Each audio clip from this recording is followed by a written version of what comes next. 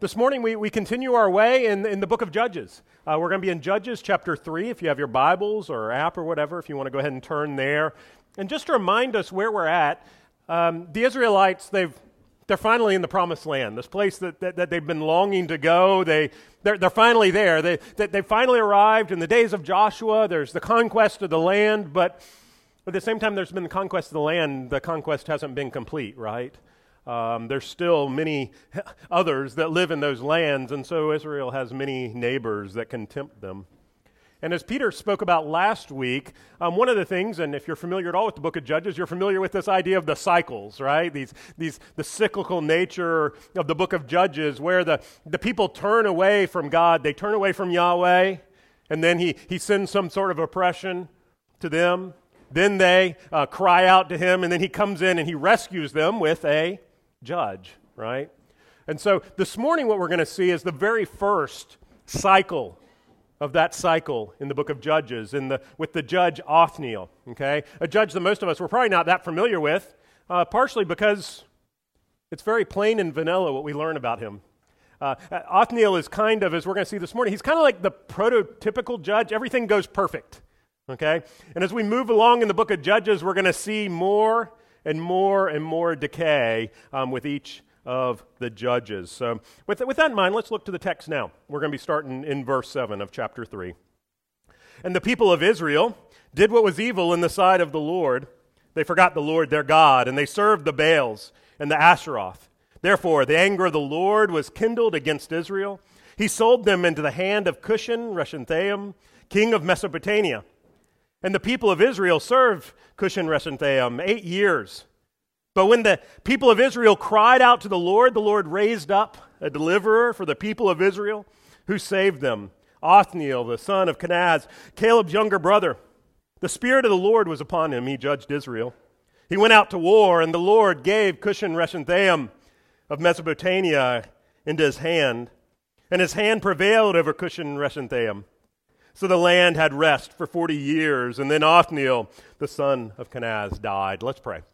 Father, we thank you that your word, even as we read it, we're like, what does this have to do with us today? We're thankful that your word does not go out empty, and we pray that it won't today, that you will use it in your people today. Would you use it that today we might truly remember the good news of the gospel. We pray this in Jesus' name. Amen. Some of you may have read it or actually seen the movie. There's a young adult book. It actually turns into a series called The City of Ember.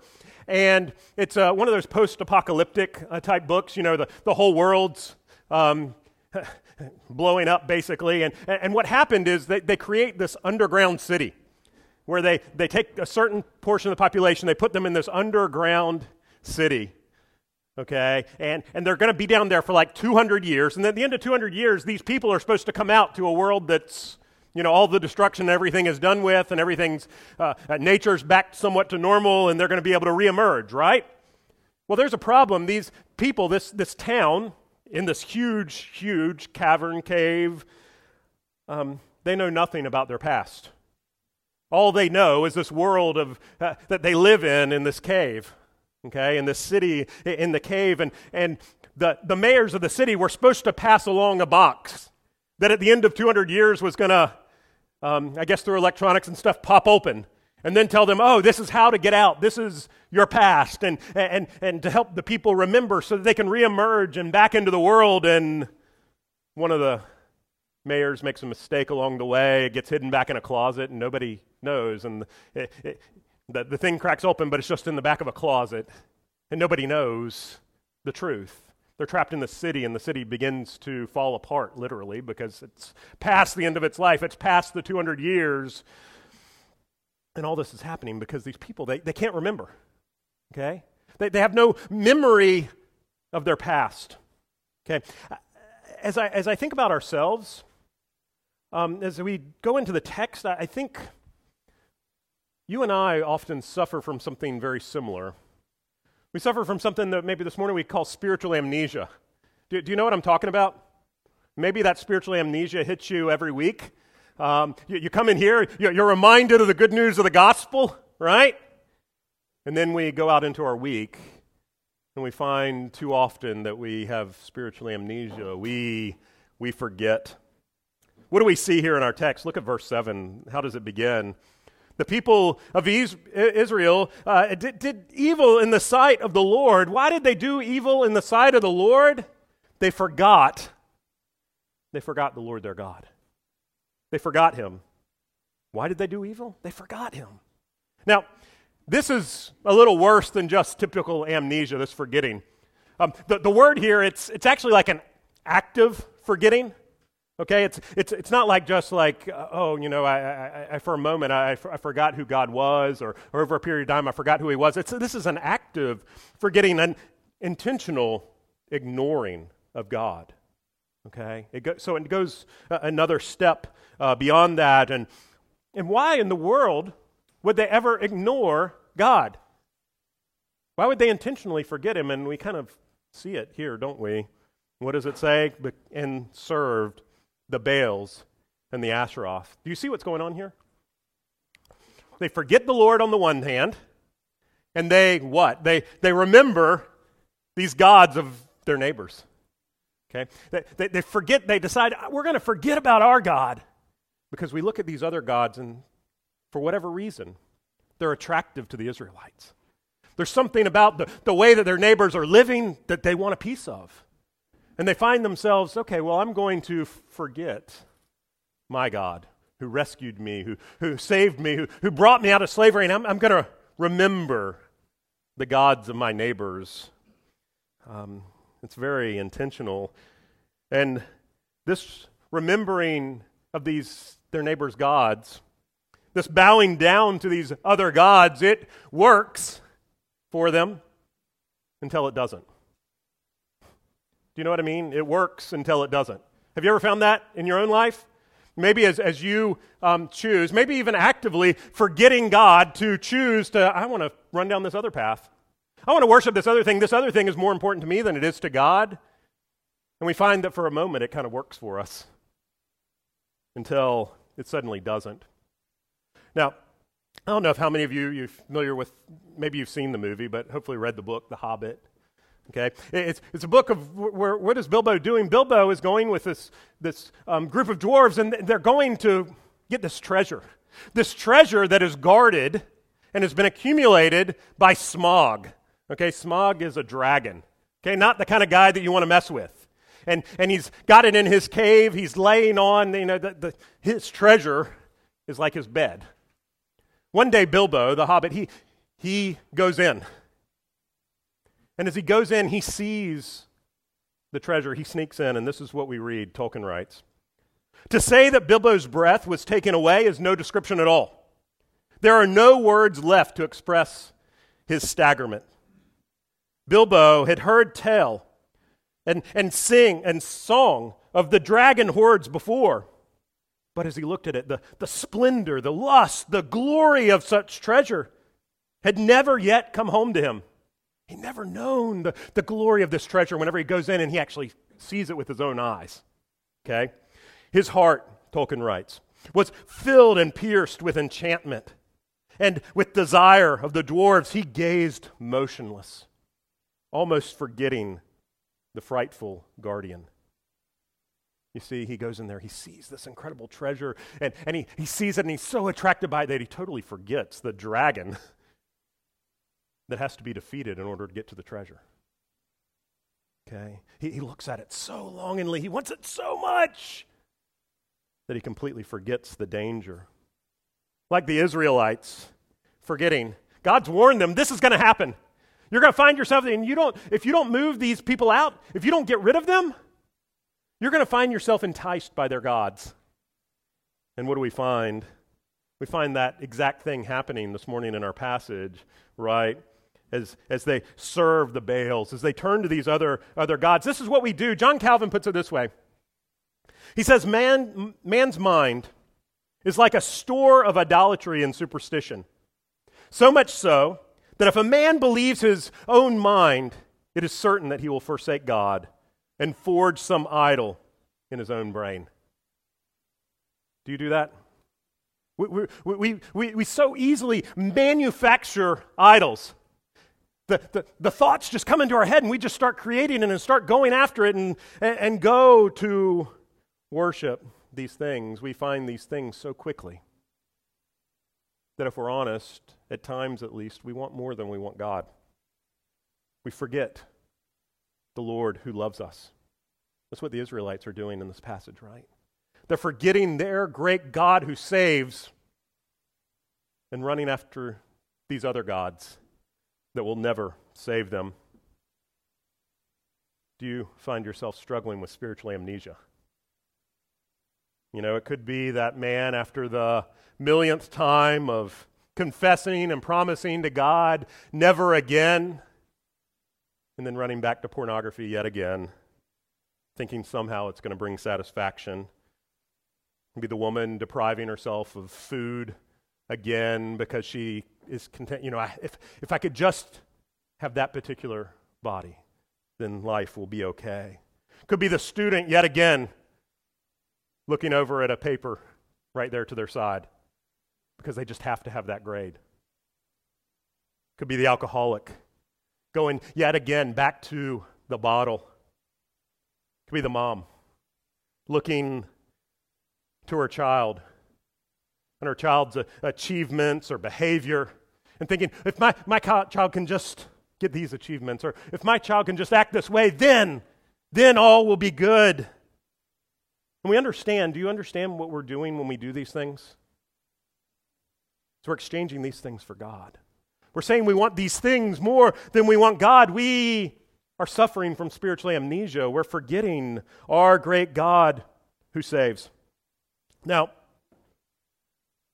there are consequences for this. Look at verse 8. What happens? Therefore, the anger of the Lord was kindled against Israel. He sold them into the hand of Cushan-Rishathaim, king of Mesopotamia, and the people of Israel served Cushan-Rishathaim for 8 years. You see, what do? What happens? They turn to these other gods, and what's the result? God's anger is kindled against them, and what does he do? Do you understand the weight of the words of what it says here? That he sold them? You know the weight of those words for Israelites?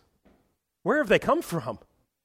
Their great God has redeemed them from slavery. And what's happening here is being undone, in a sense. It's being undone. He's in a sense reversing what he had previously done. He's saying, I rescued you from slavery, and now you're going to go run to these other gods that are no gods? Okay, I'll give you over to it. I'll send you back into slavery. Is that what you want? Now, understand that what's happening here is God's not completely doing away with Israel. That's not what's happening here. Okay, we should see this and God selling them over, that this is an act of discipline in their lives. It's much as we read in Hebrews 12. For the Lord disciplines the one he loves. He chastises every son whom he receives. And why does he do that? He does that so that we might turn from our sin. Turn from our idolatry. That's what he's desiring of the Israelites as he sells them into slavery, that they might learn. That they might learn to call out on him. And so how does he do it? He sends in this guy with a really difficult name that I've had to say way too many times this morning, Cushan-Rishathaim, right? Now, that's not really the guy's name. This name is a pejorative. It's really kind of like a making fun of this guy. Okay? It's Cushan the doubly wicked. Okay, that's what the text says. Mr. Doubly Wicked.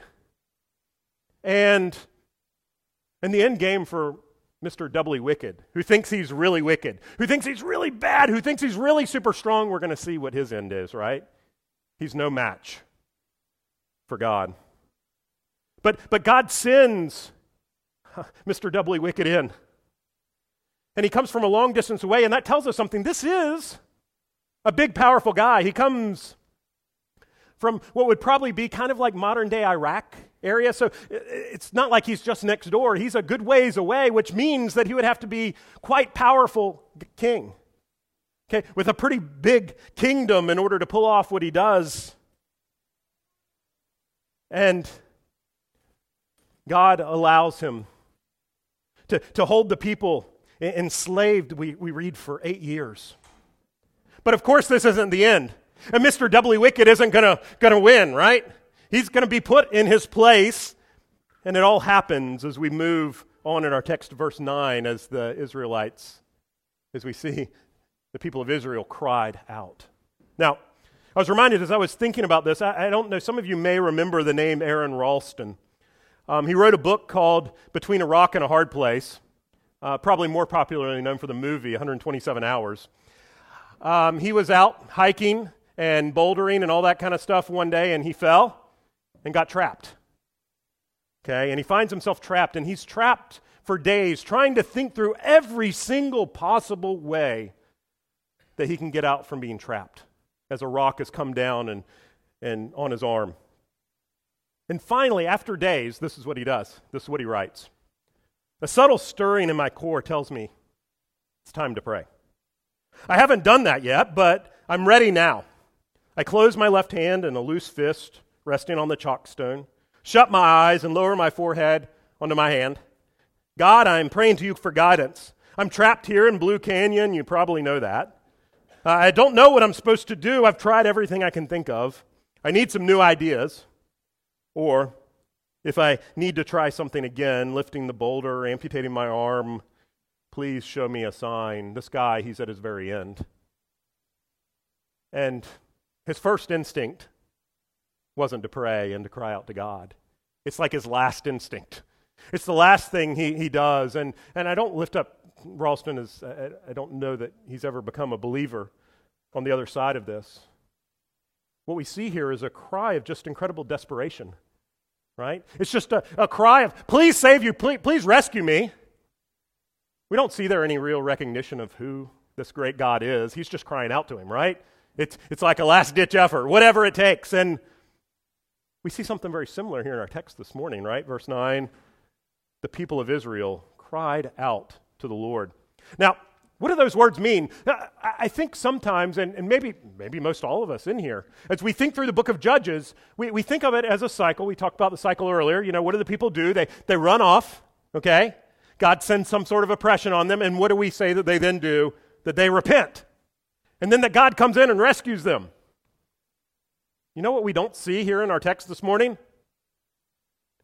Do you see them repenting? Okay? The word here, it's just cry out. That's what they do. Now, there's other places in the Old Testament that the same word cry out is used where there's repentance. But it's always paired with repentance language. Okay? And when it's just somebody crying out, guess what they're doing? They're just crying out. And I think that's what we see here this morning. We just see a people, you know, they've been enslaved for years by Mr. Doubly Wicked, and they're upset about it, and they just, their last-ditch effort is to do what? To cry out. Yeah, you see, and this what makes this passage so amazing is Yahweh, their God, is not reacting to their repentance. He's only reacting to their desperation, even as they're still caught up in their sin. One commentator puts it this way. He says, this is an important conclusion, for it shows that when Yahweh raised up a Savior for Israel, he was not reacting, get this, he was not reacting to any repentance on Israel's part. If anything, he was responding to their misery rather than to their sorrow, to their pain rather than their penitence. Who can ever plumb the abyss of Yahweh's pity for his people, even his sinful people, who are moved more by their distress than by their depravity? Do you understand that? You may even understand that at work in your own life, right? Isn't that how often we respond? Are we often far more moved by the consequences than we are by true sorrow for our sin, true repentance? The commentator continues, Yahweh is indeed the one who, and we'll read this later in Judges 10, the one who could who could bear Israel's suffering no longer. He could bear it no longer. He couldn't bear to see his people like this anymore. What sheer grace then when Yahweh delivers. This story is a story of incredible grace, of a God who steps in to deliver his people even as they're remaining stubbornly in their sin. All they're doing is cry out, please help us. We don't like this situation. We don't like being enslaved. Now, that's not to say that there weren't any faithful in Israel. There may have been some who were crying out faithfully and repenting, but that's not the text we have before us this morning. We just have a people who are crying out because of the consequences of their sin. And we need to understand that if we live in that place where we're just more concerned with the consequences than we are with sorrow for our own sin, that is a very, very dangerous place to live.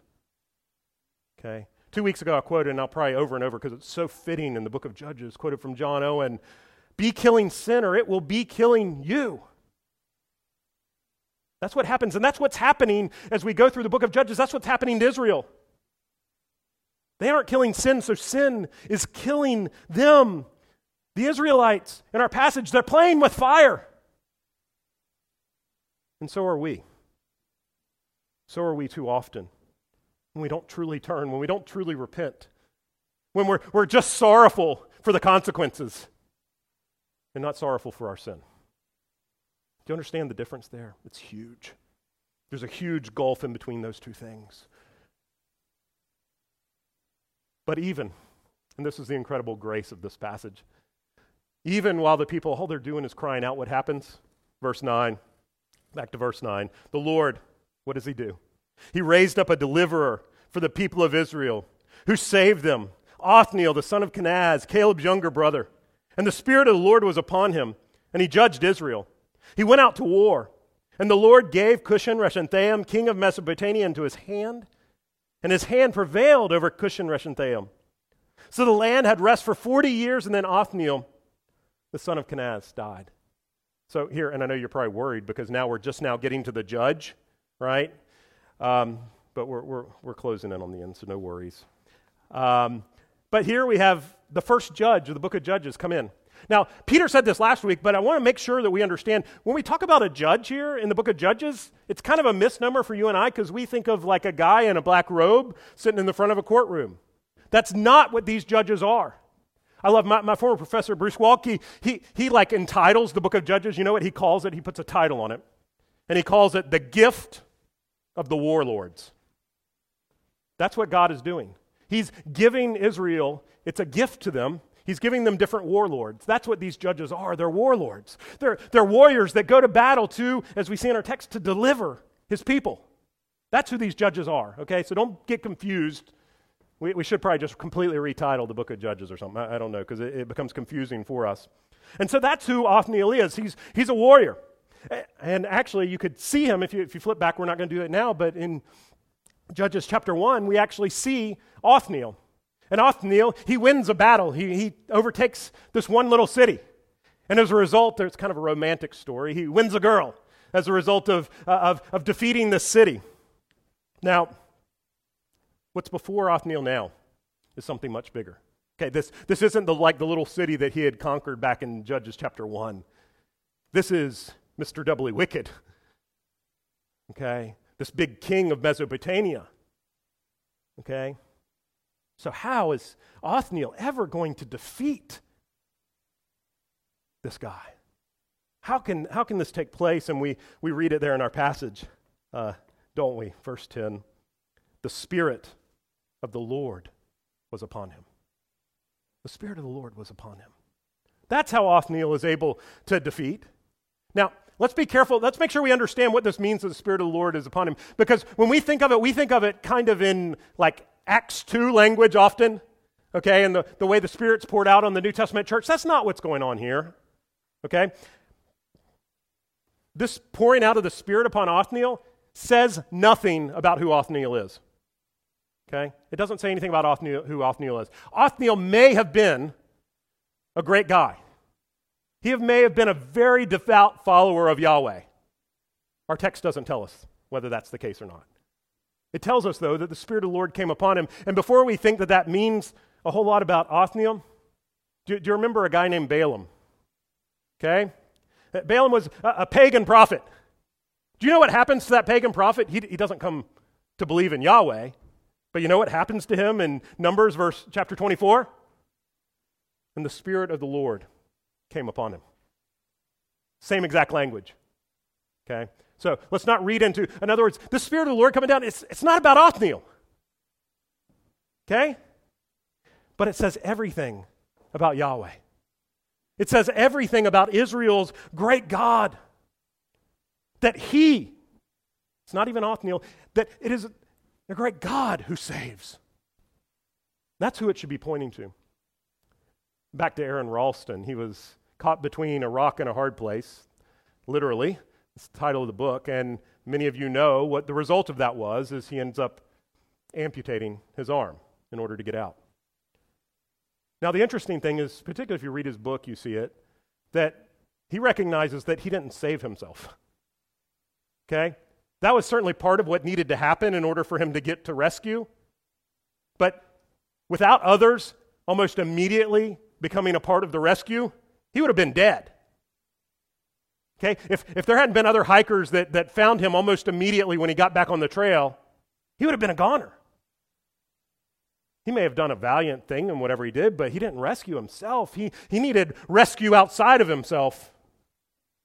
Okay? The Israelites in our passage this morning, they need a rescue outside of themselves. Even outside of Othniel. As great as he is, don't miss, and as we move through the whole book of Judges, let's not miss who the real warrior is. Okay? Let's not miss who the real judge is. The one who really wins these battles. It is God who rescues them. Right? Othniel would have never succeeded. He would have never had any hope except for God. There would have been no hope without him. And you know what's so interesting to me? You know, we've entitled this series A Kingless Kingdom, right? And what's so interesting, that's the people's take on it, right? That they're living in this place and they're living as though they have no king. All right? They're living as though they have no king. But what did we just read about? That the great king comes in. They're living as though they have no king. They're not bowing their knee to the great king, and yet the great king comes in to rescue them. They're living as though they have no king. And yet they do. And he comes in, and he rescues them, and he uses Othniel as a means of doing that. Othniel, who is, as we would call, a type of Christ. Okay? Somebody who we see in him a little bit of pointing to Jesus, the ultimate deliverer, right? The ultimate one who's going to save. But Othniel has failings, right? Now, we just said pretty much everything in our passage is positive about Othniel, right? But you get to that very, very end, and what do we read? So the land had rest for 40 years. That 40 years, that's good. That's really good. But it's not great. Okay? That 40 years of rest for the Israelites, that's a good thing, right? But it's not the great thing. It's not the best thing. It's not what they needed most. And that's how Othniel, he points to the greater deliverer, the greater warrior that is to come ultimately. The reason why we're gathered here this morning, because of King Jesus. Because the great king who has come down, and don't miss the incredible battle that he fought. You know, sometimes I think we think of Jesus as so meek and mild, and don't realize the battle that he was fighting as he was on the cross. And quite frankly, as he stepped through every single day of his life. He went to war. He went to battle for you and I, and not just to win 40 years of rest, but to win eternal rest. That's such good news. And as I was thinking of that, I couldn't help but think of, for some reason, and it fits well with Judges, I was thinking of Ephesians 2. And I want to read part of it to you this morning and just see how it resonates with maybe some of the things that we're talking about of where people are in Judges. And you were dead in your trespasses and sins in which you once walked. Isn't that the Israelite? Isn't that where we find them this morning as we find them forgetting the Lord their God?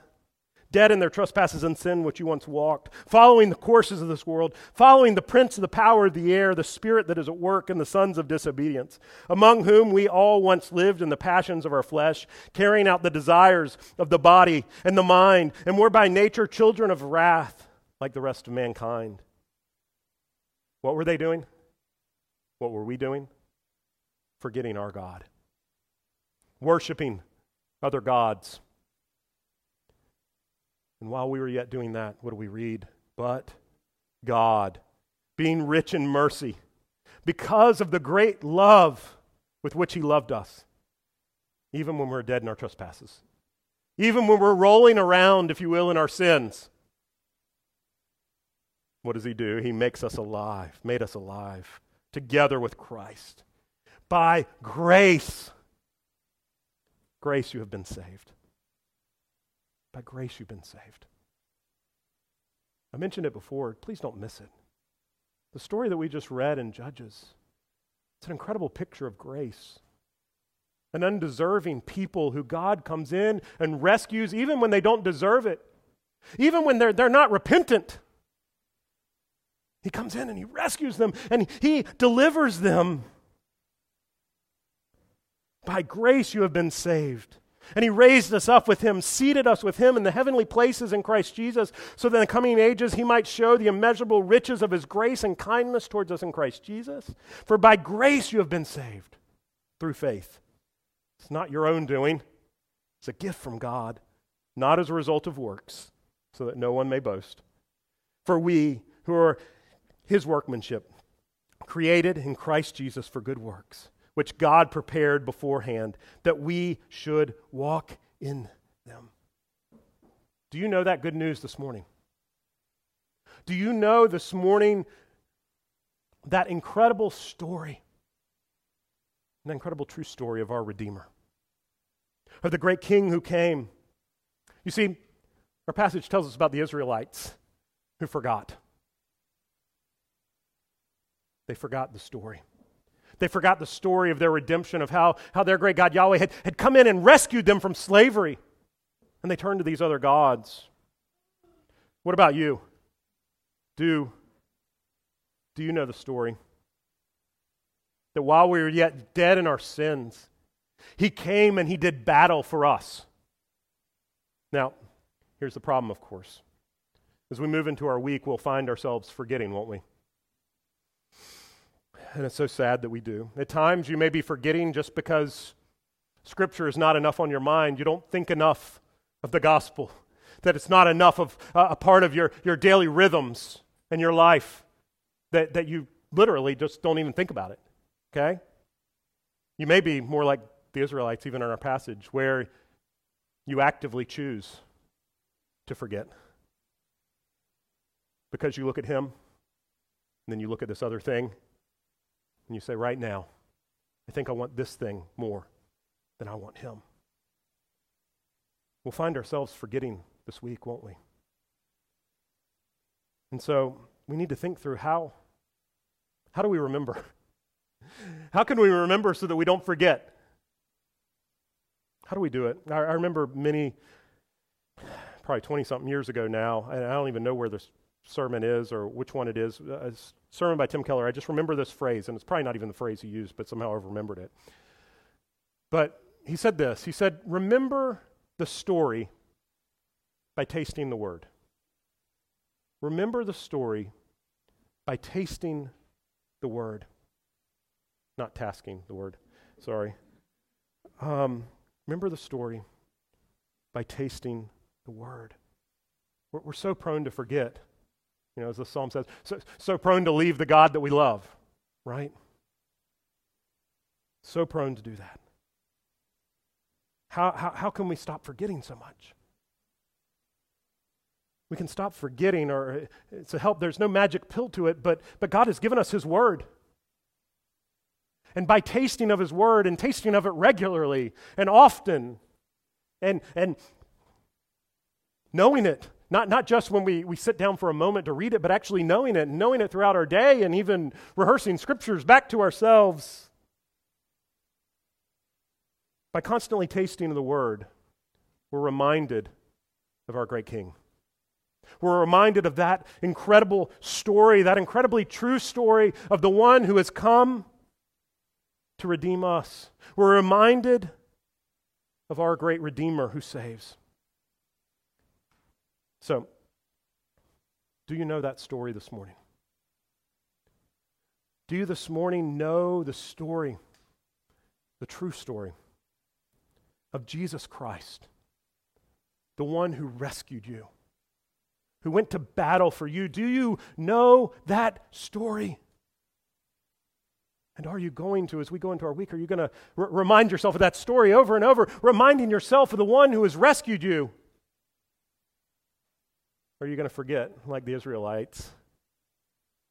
We must go back again and again. We must remember the story by tasting the word. Do not, as you go into this week, and I need to hear this too, we must not forget our deliverer. We must not forget the one who went to battle for us, conquering sin and death so that we would never have to. Do you believe it? Let's pray. Heavenly Father, we need you. I often say that as I get done preaching because we do. We need you at work this day, this afternoon, on Monday and Tuesday, and throughout the rest of the week. Oh, Father, we know how prone we are to forget. We find ourselves doing it regularly, forgetting the wonder of the one who has saved and redeemed us. Father, might it not be so this week? Might it be less so this week? Would you help this day to truly help us to remember the story as we taste and feast on the word this week? Remind us of our great Savior, Jesus Christ, the one who has come, who has saved us, who has redeemed us. Help us to go forth today as thankful people. People who are so thankful, so enamored, so in love with you, that we would be enticed by the supposed jewels that lay around us, those supposed treasures of the world, but that our eyes would be focused on you. Would you be doing a work on our hearts even now? Oh, help us as we go into this week to remember the incredible story of our redemption. And might it be at work, transforming us more and more, we pray. We pray this all in the matchless name of our Savior, Jesus Christ. Amen.